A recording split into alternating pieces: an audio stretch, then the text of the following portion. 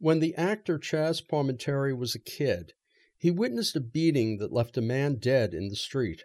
He and the killer exchanged glances, and when the time came to talk with the police, Chaz remained silent, earning the gratitude of the man, a neighborhood mafioso, who became for a time his mentor.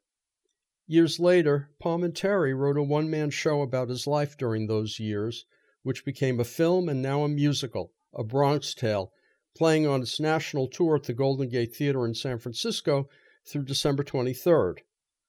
Set in the early to mid-60s, the sound of the show becomes the sound of the pop songs of the era, some Four Seasons, doo-wop, a taste of rock and roll.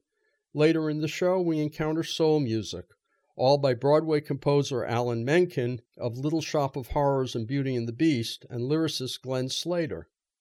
What sets A Bronx Tale apart is how it both caters to and plays against the gangster stereotype.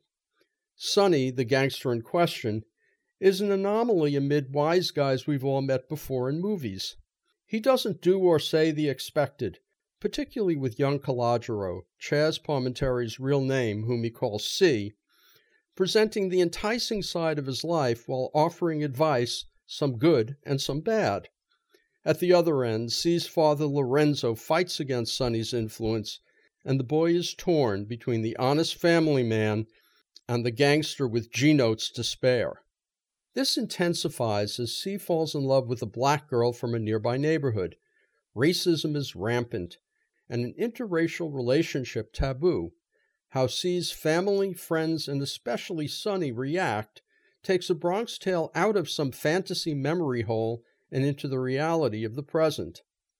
The touring company includes members of the Broadway cast, including Joe Barbera as Sonny and Richard A. Blake, Broadway's only Lorenzo. Every cast member nails their part, especially Joey Barrero as C, Frankie Leone as C's younger self, and Brianna Marie Bell as Jane, the girl C falls in love with. The ensemble dancing is particularly thrilling. The show does have flaws. C's potential is always mentioned, but we see no sign of it. And the stereotypes, they're a little too stereotyped. The downside of the neighborhood's patriarchal hierarchy is pretty much ignored, with barely lip service paid to the role of women. This is a man's play, and not always for the better. But in its own context, the show does work very well indeed, and the tuneful score, appealing protagonist, and unexpected turns make A Bronx Tale an engaging night of theater. A Bronx Tale plays at SHN's Golden Gate Theater through December 23rd. For more information, you can go to shnsf.com. I'm Richard Walensky on Bay Area Theater for KPFA.